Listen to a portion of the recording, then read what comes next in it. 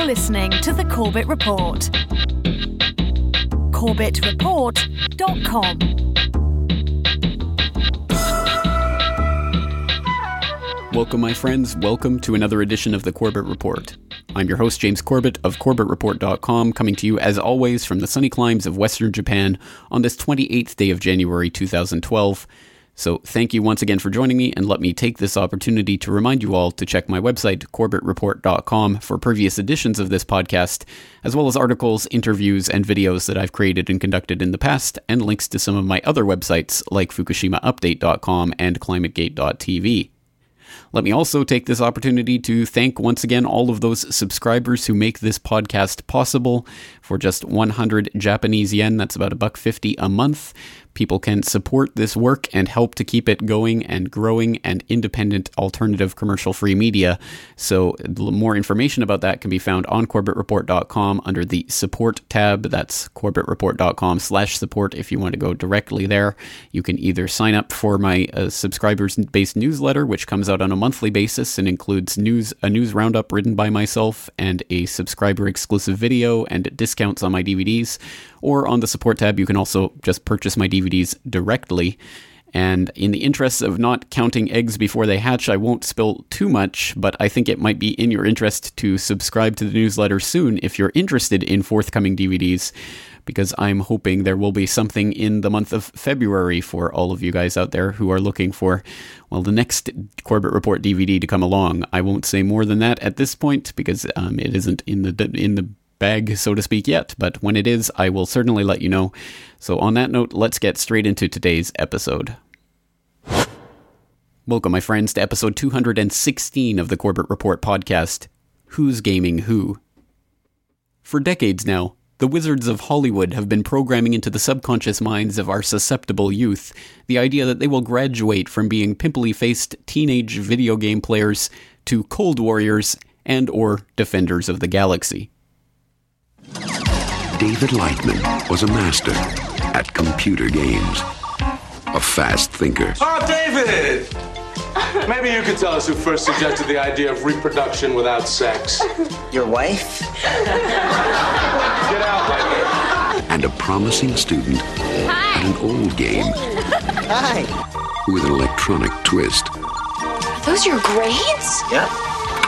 I don't think that I deserved an F. Do you? You can go to jail for that. Only if you're over 18. This computer company is coming out with these amazing new games in a couple of months. And I want to play those games. Wow. What? We got something. He found the right code word to play the game. We're in. But it was the wrong computer. Shall we play a game? How can I ask you that? How about global thermonuclear war? Fine. All right.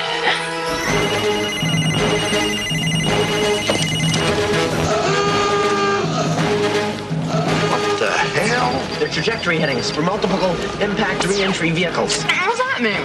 I don't know, but it's great. Come on, Alex, they're here! Alex Rogan had a dream You really are leaving here, aren't you? to be as far away from here as possible. You get your chance. When it comes, you gotta grab it with both hands. It started with a game, You gonna bust the record. but it wasn't just any game. You have been recruited by the Star League to defend the frontier against Sur and the Kodan Armada. And then one night, Centauri's the name. We have to talk about a matter of utmost importance. Step into my office. I've seen him come and I've seen him go, but you're the best, my boy. Light years ahead of the competition. Hey. Alex didn't find his dream. Hey, look out! Oh, dear.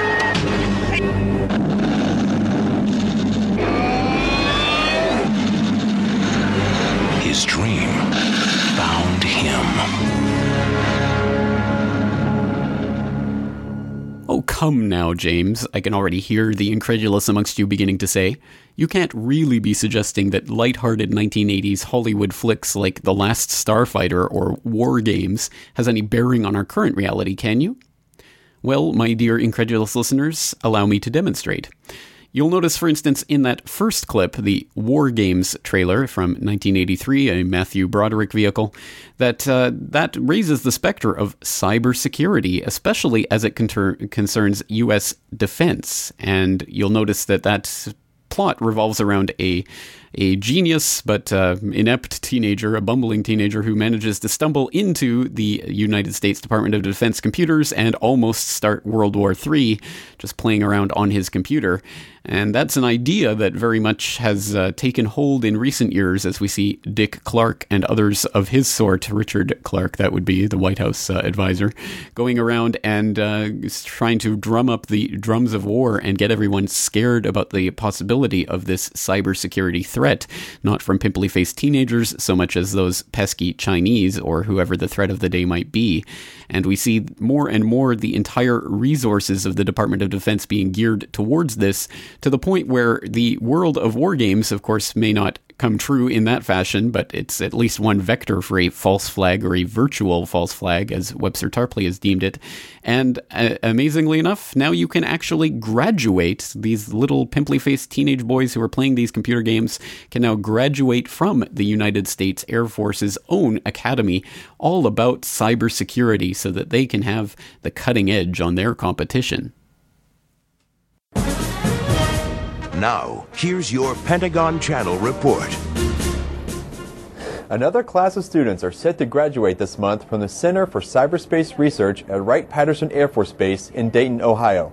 The center is part of the Air Force Institute of Technology at Wright-Patterson. Students at the center conduct postgraduate research and also learn to use the latest high-tech tools for another kind of warfare in the world of computer networks, or cyberspace. The coursework and cyber wargaming exercises are designed to tackle real-world security issues. Educators here are preparing warfighters to handle the many threats they could face in cyber warfare. The threat doesn't just come from nation states, it also comes from private individuals, it comes from organized crime, it comes from industrial espionage, from companies trying to get information from other companies. We have these students who are coming out of the operational environment. We have students who are civilians that have security clearances coming in and being able to do that type of work, okay, that directly applies back to operational warfighters. Research conducted at the Cyberspace Grad School is used by Air Force commands to help them address some of those cyber threats. Stay tuned for more on the Air Force Center for Cyberspace Research on This Week and Around the Services.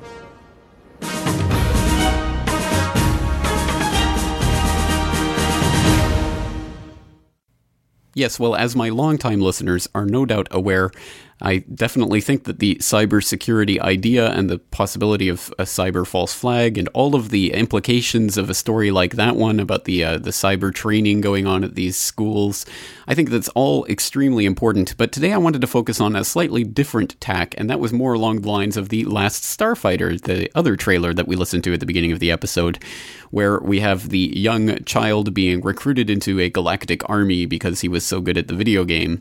And I think we can all see where this is going, because in fact that really has become an actual real reality on the ground today, not with galactic space aliens, but of course with the US Air Force and Army. A hunt for American youth to hunt down the next American enemy. War Incorporated, a robust business machine, is operating at full capacity in the U.S. Get the strength to change the way people see you. There's strong, and then there's Army Strong. From televised ads to Hollywood blockbusters, to video games, to American presidents dubbing soldiers the real patriots. Each of them adds honor to what it means to be a soldier, sailor, airman, Marine, and Coast Guardsman. The image of the American warrior is portrayed as that of the invincible hero. Times Square, one of the #1 entertainment spots in the Big Apple, attracts millions from around the world and across the U.S. Apart from the flashy lights and the billboards, there's a recruitment center right here, one of hundreds just in New York. The mesmerizing techniques luring young Americans into serving are more sophisticated than ever before. Sponsoring video game tournaments and paintball tournaments, and then going up to these young kids who perform well and say, hey, the U.S. military needs you, we see your skills at this video game. And of course, to a young 15 or 16 or 17-year-old, this is something that's very enticing. It's a cruel and deceptive type of recruitment. They want to use all the hippest tools they can to make being in the military as cool as possible. Now a cinematographer, Edward Pages dedicated 10 years to being a U.S. soldier. He thought it was the honorable thing to do. If they presented the military for what it was, I don't think anyone would join. But they do join, having played one computer game and seen one war movie too many. There's no second chances when you're actually out there and your life is at risk for something that most of these young men have no idea really the true reasons why they're even out there. By the time some of these reasons are realized, to expand military influence and domination in these regions of the world that are currently off limits to U.S. imperialism. It is often too late. The problem is that a lot of these kids don't know once they get in, it's hard to get out. For some, the way out is suicide. A military report says 80% of soldiers in Afghanistan have seen a friend killed or injured. Yet nothing stops the military propaganda campaign. A dire economy at home also comes in handy for the Pentagon. There's a joke in the military that the best recruiter is an economic downturn. And that recruiter is raging on. What happened after 2008 that solved their problem was the desperation of millions of Americans. We had an economic crisis. We've had unemployment zoom up. No matter the times, the power of the Pentagon seems eternal, meaning luring in more young Americans into more wars with no happy end or game over in sight. Anastasia Churkina, RT, New York.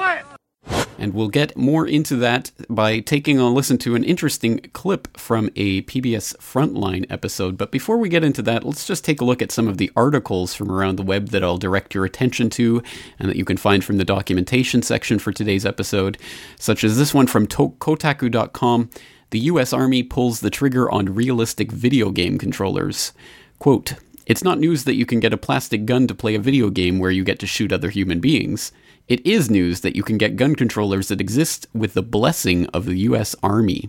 Today we learned that accessories maker CTA Digital will start rolling out officially licensed U.S. Army video game products, including backpacks, headsets, and rifle controllers. The Army-branded merchandise can be seen on this product page, with a link. Digital camouflage patterns like one seen on modern-day troops decorate CTA's Elite Force assault rifle, perhaps to make it a bit easier to imagine that you're taking out terrorist cells in geopolitical hotspots. This intersection of real-life military and video games won't please people who already think that video games exist to make war look cool. A certain brand of conspiracy theorists spends lots of time convincing themselves that first-person shooters are a sign of the apocalypse." End quote. Well, I'll let you continue reading that very fair and unbiased report from Kotaku.com about the wonderful, beautiful new guns and things that are being manufactured with the blessing of the U.S. Army by video game makers, and I'll let you make of that what you will. But how about this story from warisbusiness.com from the 21st of September 2010? Ad agency takes Air Force recruitment arcade on the road.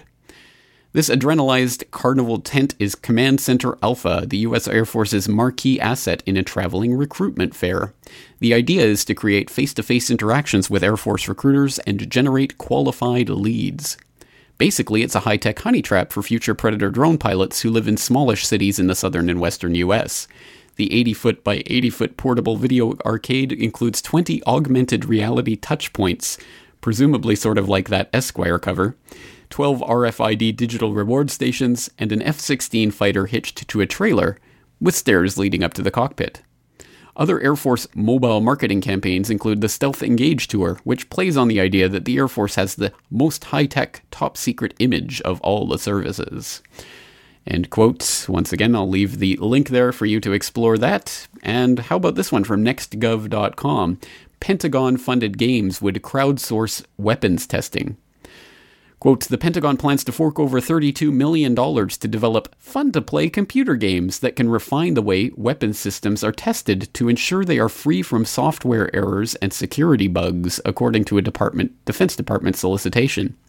The goal is to create puzzles that are intuitively understandable by ordinary people and could be solved on laptops, smartphones, tablets, and consoles.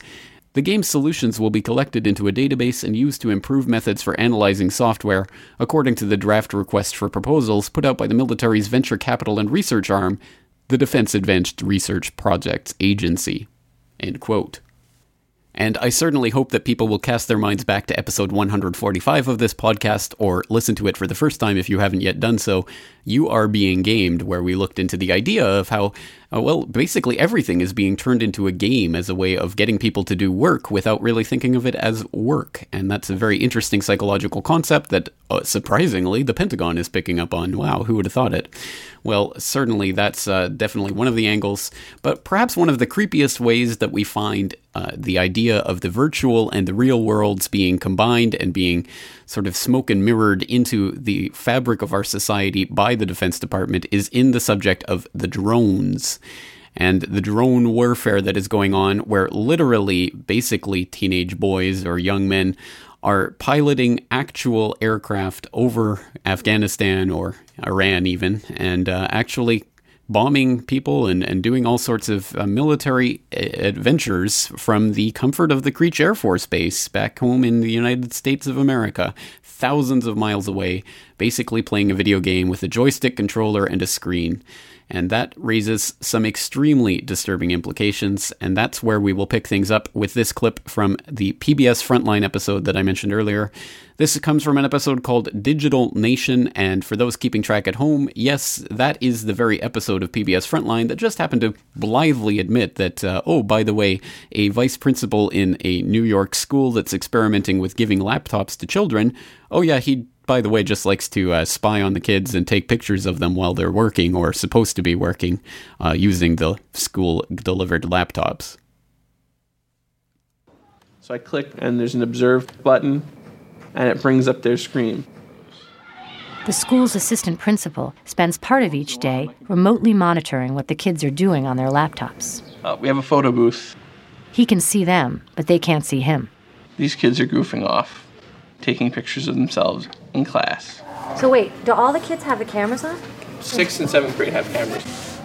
A lot of kids are just on it to check their hair, do their makeup. They just use it like it's a mirror. I always like to mess with them and take a picture. 9 times out of 10, they duck out of the way.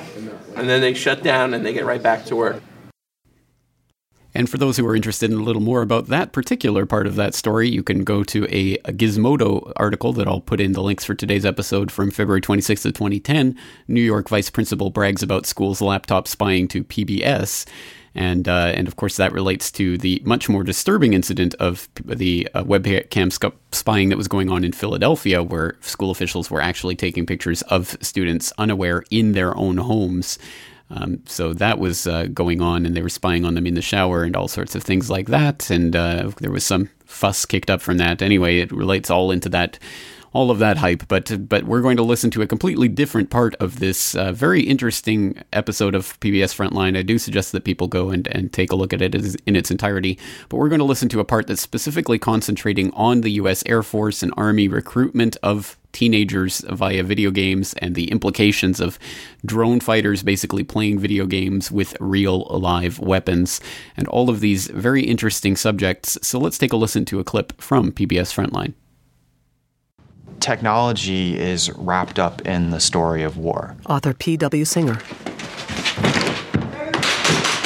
Look at all the things that surround us. Everything from the internet to jet engines. These are all things where the military has been a driver for technology. Contact front! Contact front, all right. And technology opens up new frontiers, new directions we can go in. Gonna go out. Clear? Already clear. But it also creates new dilemmas, new questions you need to answer. Rally from deadly. Looks like it might be taking fire at this time. One of those questions is what it means to wage a war when one side is on a physical battlefield and the other on a virtual one. Come down to the ground. Thank you. From air-conditioned rooms on this Air Force base in the desert outside Las Vegas, pilots fly unmanned aerial vehicles, or drones, that execute missions in Iraq and Afghanistan. Other aircraft, airspace, altitude. All right, looks like we're by ourselves out here in 63 Bravo High. Airmen here are required to wear flight suits to work. even though they sit 7,500 miles away from the battlefield. It's one way of reminding these men that they're fighting a real war.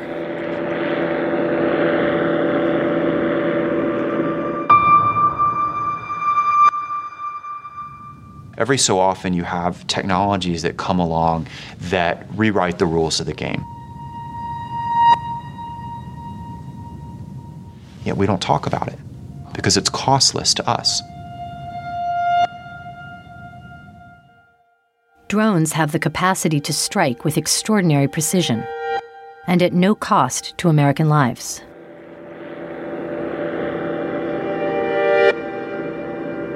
The number of drones has multiplied in recent years, and the Pentagon is clamoring for more. Noah Schachtman, Wired Magazine. The risks are all one way. In today's wars right now, the pilot gets to do all the shooting and never gets shot at. And that creates a very different attitude than somebody who is both dealing out risk and is accepting risk. Air Force Colonel William Brandt. The biggest risk that we accept is that feeling of detachment from the aircraft. You need to be able to think through a three-dimensional problem that's located 7,500 miles away from you. It's a real live aircraft, real live weapons, doing a real mission. I try to ensure that people understand there are people who are counting on us to do the mission. You can fly in Afghanistan one day and the very next day you're flying in Iraq. Though they're physically located here, they need to think in their mind that they are in theater because that's where the business end of that cockpit is. You're no longer sitting at Creech Air Force Base. Get in that mindset. When you step into the GCS, you are in the fight. And Viper from Deadly have a single individual on the roof on the north corner of that four-sided building. The plane's cameras can surveil their targets from up to 9 miles overhead. A U.S. Air Force captain. This time. One time, we had intel that there's a bad guy riding around on a motorcycle, if you will. And he's just riding around, and he stopped at 2 or 3 different playgrounds, and he's playing soccer with all of these kids, and he's living his life, and he's doing his normal everyday life. And then, sure enough, at the end of that ride, though, we found him at a meeting of bad people. And it ended up resulting in a strike, so you end up seeing what happens. Deadly copies that. We got eyes on it. 05 rifle, time of flight 15 seconds.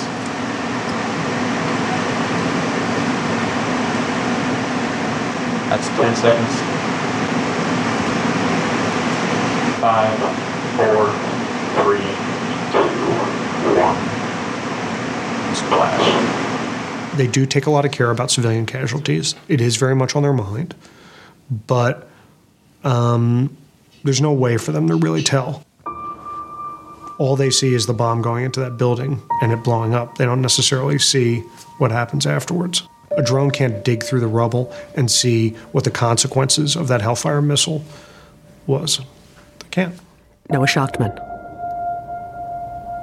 Estimates vary as to the number of civilians killed in airstrikes in Afghanistan. And the U.S. and NATO forces don't publicly differentiate between manned and unmanned strikes in tracking civilian casualties. We asked one of the pilots about it. Yeah, I mean, everybody worries about things. All you can do is you can make sure that you're prepared. So you don't think you've ever hit someone you haven't intended to hit? No, no.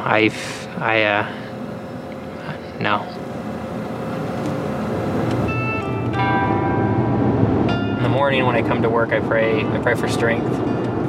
That God gives me strength, that He gives me wisdom. And if my focus is on God, then everything else in my life I've found falls into place. So.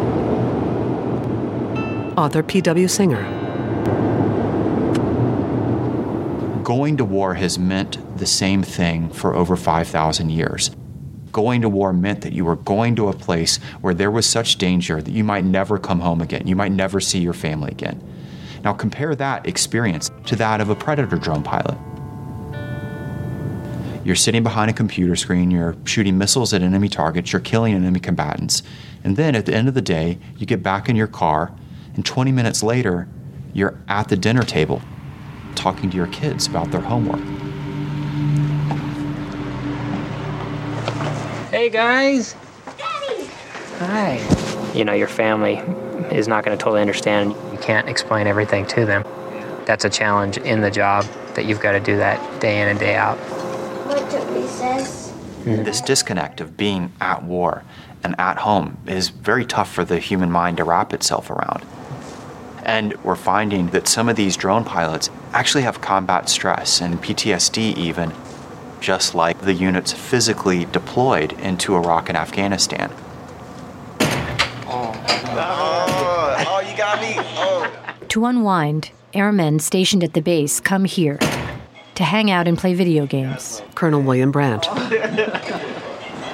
Our younger folks definitely have skill sets that some of the older guys like me didn't have the luxury of. They're definitely a technology generation. They already understand computers. It's almost intuitive for them. Last year, the Air Force trained the first class of drone pilots who weren't required to have any previous flying experience. 2, 3, 3. 1, 2. Noah Schachtman, Wired Magazine. You know, do you need to do 100 push-ups if your job is to sit on your butt all day and program or watch a camera from 4,000 miles away? Do you necessarily need the same skills? You know, maybe you just need to be a good hacker and have a big butt so you can sit in a chair all day. Excuse me? I get an Xbox 360 controller, please. In 2008, the Army closed 5 recruiting centers in the Philadelphia area and replaced them with this. How old are you? 14. The $13 million, 14,500 square foot Army Experience Center. Die! Here, kids 13 and up can play on one of dozens of Xboxes and PC gaming stations for free. They are simulated rifles, they are not real rifles. Recruiters mill about. Are you cheating? They can't recruit kids under 17, but they're encouraged to chat with them and answer their questions. Did you sign up for our tournaments? I've done them before. Did you win? I won like 2. You won 2. I think he's the best, man. It's a soft sell, a 21st century approach to recruiting, modeled in part on the Apple Store. Major Larry Dillard. Here in the Army Experience Center, it's not the whole Army, it's not completely, video games are never going to replicate the real thing. But it is a sampling experience to pique your interest and maybe encourage you to go learn more, just as Apple's trying to do.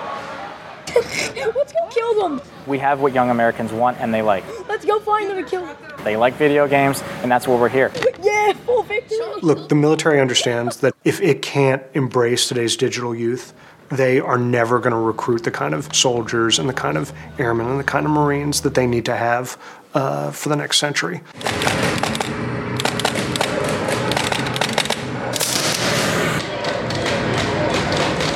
Next to the gaming stations, the Army's built life-size simulators of Humvees and helicopters. Critics say that by placing these intense simulations of war in a recruiting environment, the Army is using the adrenaline rush to encourage kids to join up. Man. I never seen a place like this before, so it caught my attention. I thought it was amazing. I came in for the 2 days to play video games, and I was like, I gotta do something more than just play video games. So I talked to one of the recruiters, signed up for the Army. I left in 2 weeks. Don't regret my decision since. Shame, shame, shame!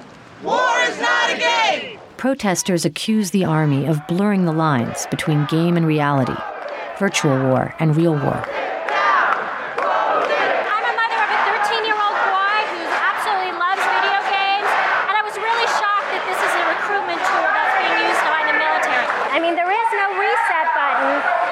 This is your third and final warning. Anybody not you're under arrest. Shut it down! Certainly video games are not like warfare. I think most kids are smart enough to understand that. What's going on in Iraq is not virtual reality. We asked some of the kids about that. I really don't get confused. No, it's just all fictional. I killed you. I mean, it's fun, but it's nothing like the real thing. Ooh, no way. You got sniped. How you like it now? It's a video game. Doesn't make anybody want to shoot anybody, I don't think. Never did for me or any of my friends. Like, I don't think it's real. I don't think that makes me want to go out there and do combat any more than anything else does. Which again has to qualify for one of the stupidest pieces of journalism that I've heard in a long time, with asking children, are you confused between video games and reality? What do you expect them to say? Yes, I think I am killing people in a real war. Of course they're not going to say that. Of course they as anyone else in that situation would say, of course I understand it's just a game, it doesn't affect me, no problems here. And what kind of intelligent response are you going to get in that sense? And in a certain sense, of course, it is probably quite true that most people who aren't mentally disabled or in some way deranged would be able to tell the difference between the virtual and the real worlds. But I think it's a much more subtle distinction that we're looking at here, and looking at the way this affects not only our conscious minds, but our subconscious, our understanding of the way the world is structured, and also how it subverts our own conscience and the things that we would not do in real life, we'd be happy to do if it is presented to us through a virtual medium. And that's, I think, an important concept, and especially worrying in the light of last week's episode, because if people are capable of My Lai and Abu Ghraib and the things that are going on in Afghanistan as we speak, and that's in real life, in the flesh, well, how much more of a dehumanization of the enemy could be possible in their minds if that enemy was just pixels represented on a computer screen? I think we can all understand there are some extremely serious implications to this that need and deserve a more thorough fleshing out than we heard in that at least in the latter part of that PBS clip. And I, again, urge you to watch it in its entirety so you understand the context. But at any rate, why don't we move along to ask the question, well, okay, so we understand that video games can and in some senses in the actual present really are being used not only as recruitment tools for the U.S. Army and Navy and Air Force, but also as ways to indoctrinate the youth and get them into the culture and the experience of the combat field. And we know that the Army and the Air Force have developed their own video games to introduce people to the excitement of actually living the life of an actual U.S. military troop, and all of that sort of PR indoctrination that's going on. Well, it does beg the question, well, if in the 1980s this was already being predicted in Hollywood flicks, well, what are the video games of today preparing the youth of today for?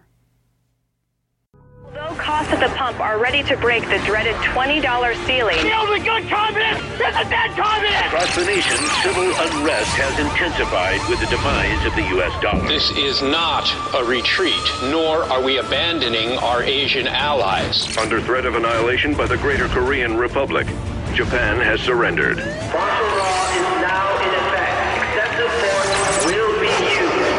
Hours after the president ordered a freeze on bank withdrawals. We don't know where we will get our next meal from. The Mexican government has imposed strict immigration quotas, effectively closing its borders to American refugees. Where is this leading me?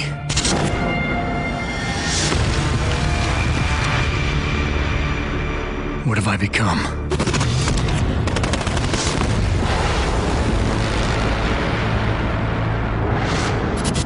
Am I more than human? Or less? This technology, this strength, the temptation to misuse it is hard to resist.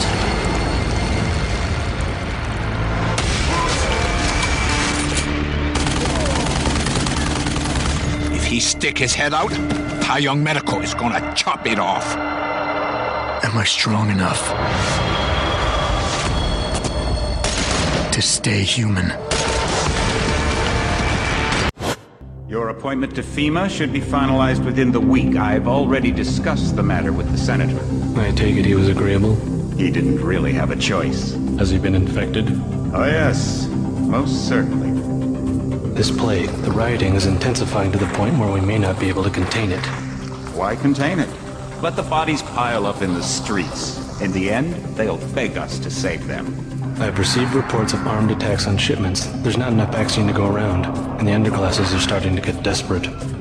Of course they're desperate. They can smell their death, and the sound they'll make rattling their cage will serve as a warning to the rest. I hope you're not underestimating the problem. The others may not go as quietly as you think. Intelligence indicates they're behind the problems in Paris. A bunch of pretentious old men playing at running the world. Oh yes, economic collapses and rioting and martial law and FEMA camps and pandemics and transhumanism. Oh my. Well, I trust that would come as something of a shock for the older generation who might not think of video games as anything more than Pac-Man or Pong or Super Mario Brothers. Whereas the younger generation will probably hear all of those trailers and be able to identify those games and think, well, what's the big problem? They're only games. And I think that probably represents the fundamental bifurcation of the audience over a podcast like this, or over any general presentation of any sort of worries about video game culture and where it's come from and where it's going and what it's programming our youth of today to be like. Because ultimately the youth will always be the youth and will always say, well, it's not affecting me and it only affects crazy people. And who's to say what I should or shouldn't be doing with my time? And fair enough, I'm not one to come in and say that the government or anyone else should be censoring video games or doing anything of the sort. So certainly I don't see that as a viable solution. And I certainly don't think that it's operating on a straightforward one-to-one basis. I certainly played violent video games when I was younger, although they were, I suppose, nothing compared to what they are today with the rather graphic simulations of death. But still, I mean, there was violence in those video games. I did play them. I did not grow up to be a violent person, and I am who I am. So certainly there is not some sort of straightforward operation at play here. And there must be a lot of nuance. So in order to give the other side of this story some play, I don't want to just sit up here on a high horse and wring my hands about the future of the youth with all of these violent video games. There is something to be said on the other side, and I think there might be a case to be made that a lot of these video game designers and programmers seem to be awfully well aware of some of the conspiracy subculture, if you can call it that, talking about these concepts that we talk about here on the podcast of economic collapses and pandemics and depopulation, and all of these types of themes are making its way into video games with such frequency that one could almost be forgiven for thinking, well, perhaps this is more than just a meme or just an idea that's inserting itself or a growing general awareness. Maybe these people are actually trying to insert these ideas into their games, not as some sort of programming for the future to come, but maybe as a type of warning. Maybe there is something that can act good that can actually come out of this about teaching youth about corruption at the highest levels and about false flag events and other such ideas that they can be implanted with at a very young age so that they understand them when they see them happening in real life. Unlike an older generation that didn't have these games and had only mainstream Hollywood flicks to go by for their programming, and lived in perhaps a more media naive world, if our world is media savvy, and that's a whole other argument. But in order to flesh out the other side of this argument, I'm going to turn to a clip from the Wide Shut webcast by Keelan Balderson, who some folks out there might remember I interviewed about 7/7 last year. And so that is in the interview archives of CorbettReport.com. And Keelan has his own webcast where he runs through news and headlines and things that are important in UK and around the world. And in this particular episode, which aired last month, he was talking about video games and the idea of predictive programming, I suppose, in a way, but he takes a completely different track than the one that we've been investigating so far today. So in the interest of fairness, let's listen to Keelan Balderson's take on this problem or lack thereof of the video games of today. Now, before we get into this week's headlines, I just want to share an interesting little observation I made while playing a video game.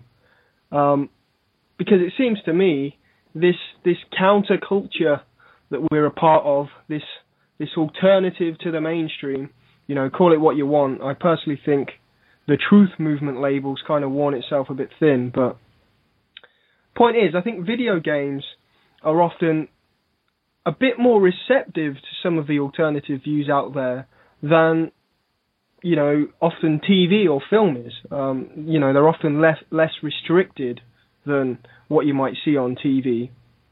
One example of this that I found quite interesting was in the game Grand Theft Auto: The Lost and Damned. I don't know if anyone's played it. It's the expansion to number 4. I think it's number 4.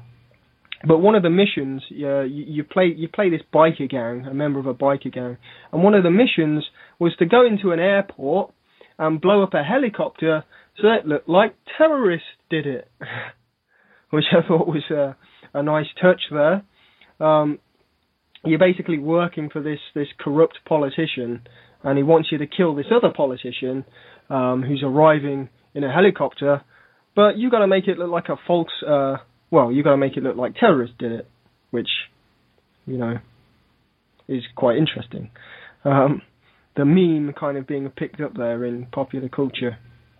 So I thought that was quite interesting to share.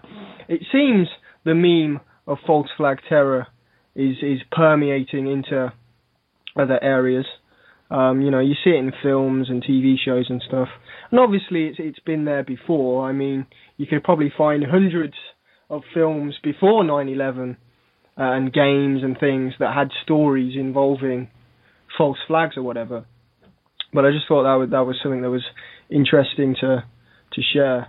I mean, the whole game has themes of political corruption, characters making side comments about the banks. If you're walking about, you can hear homeless men screaming about aliens coming and things like that. It's a pretty damn fun game. All of the GTA games are good, I think. I mean, look at the graphics. Look at the detail. They're basically recreating a whole living, breathing New York City. And you can run around and do what the fuck you want in it. And whether you think these games, should exist or not, because they're evil and violent or whatever, you can't deny the time and effort and skill involved in creating something like that. It used to be 2 blocks hitting a square ball. Now it's almost real. I think that's got to count for something. Whether it means machines are taking over or whatever, you can go down that route. And like I say, you're going to get those people that are going to be like, oh, it's evil, it's teaching kids to steal cars and stuff. No. What's teaching kids to steal cars and shoot people is our fucked up, unequal society. That's causing kids to steal cars and shoot people, not video games. Perhaps if some of those kids were indoors playing video games, they wouldn't be out causing crime.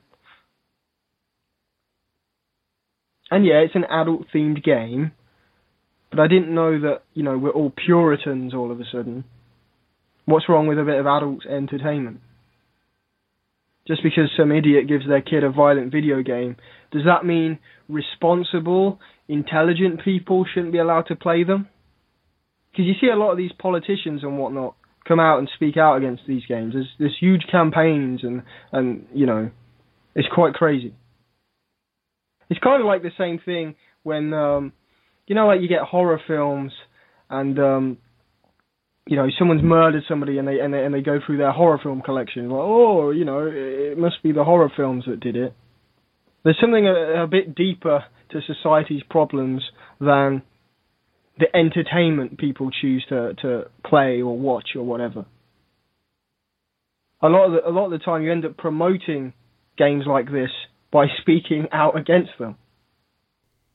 Well, once again, regardless of what side of the debate you come down on, I think that, certainly I agree with the proposition that the government censorship of these games is not the answer, and speaking out against things like this only makes children want to play them all that much more because the old people just don't get it. So certainly there are some points to be made there, and once again, this probably comes down to whether or not people play video games. If they do, they'll probably be on the side of video games being just harmless entertainment for responsible adults, and if they don't, they might think of it as just more indoctrination. Perhaps the truth is somewhere in the middle, and it can play both roles at once.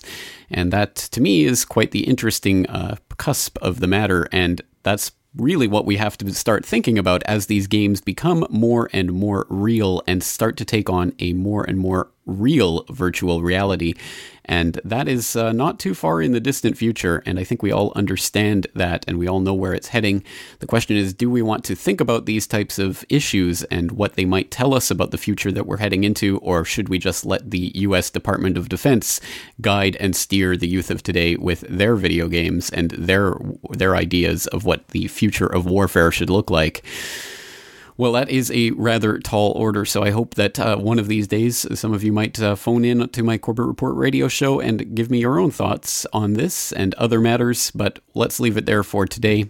I am your host, James Corbett, thanking you for joining me for this edition of the Corbett Report, and asking you to join me again next week for another edition. You win. Perfect.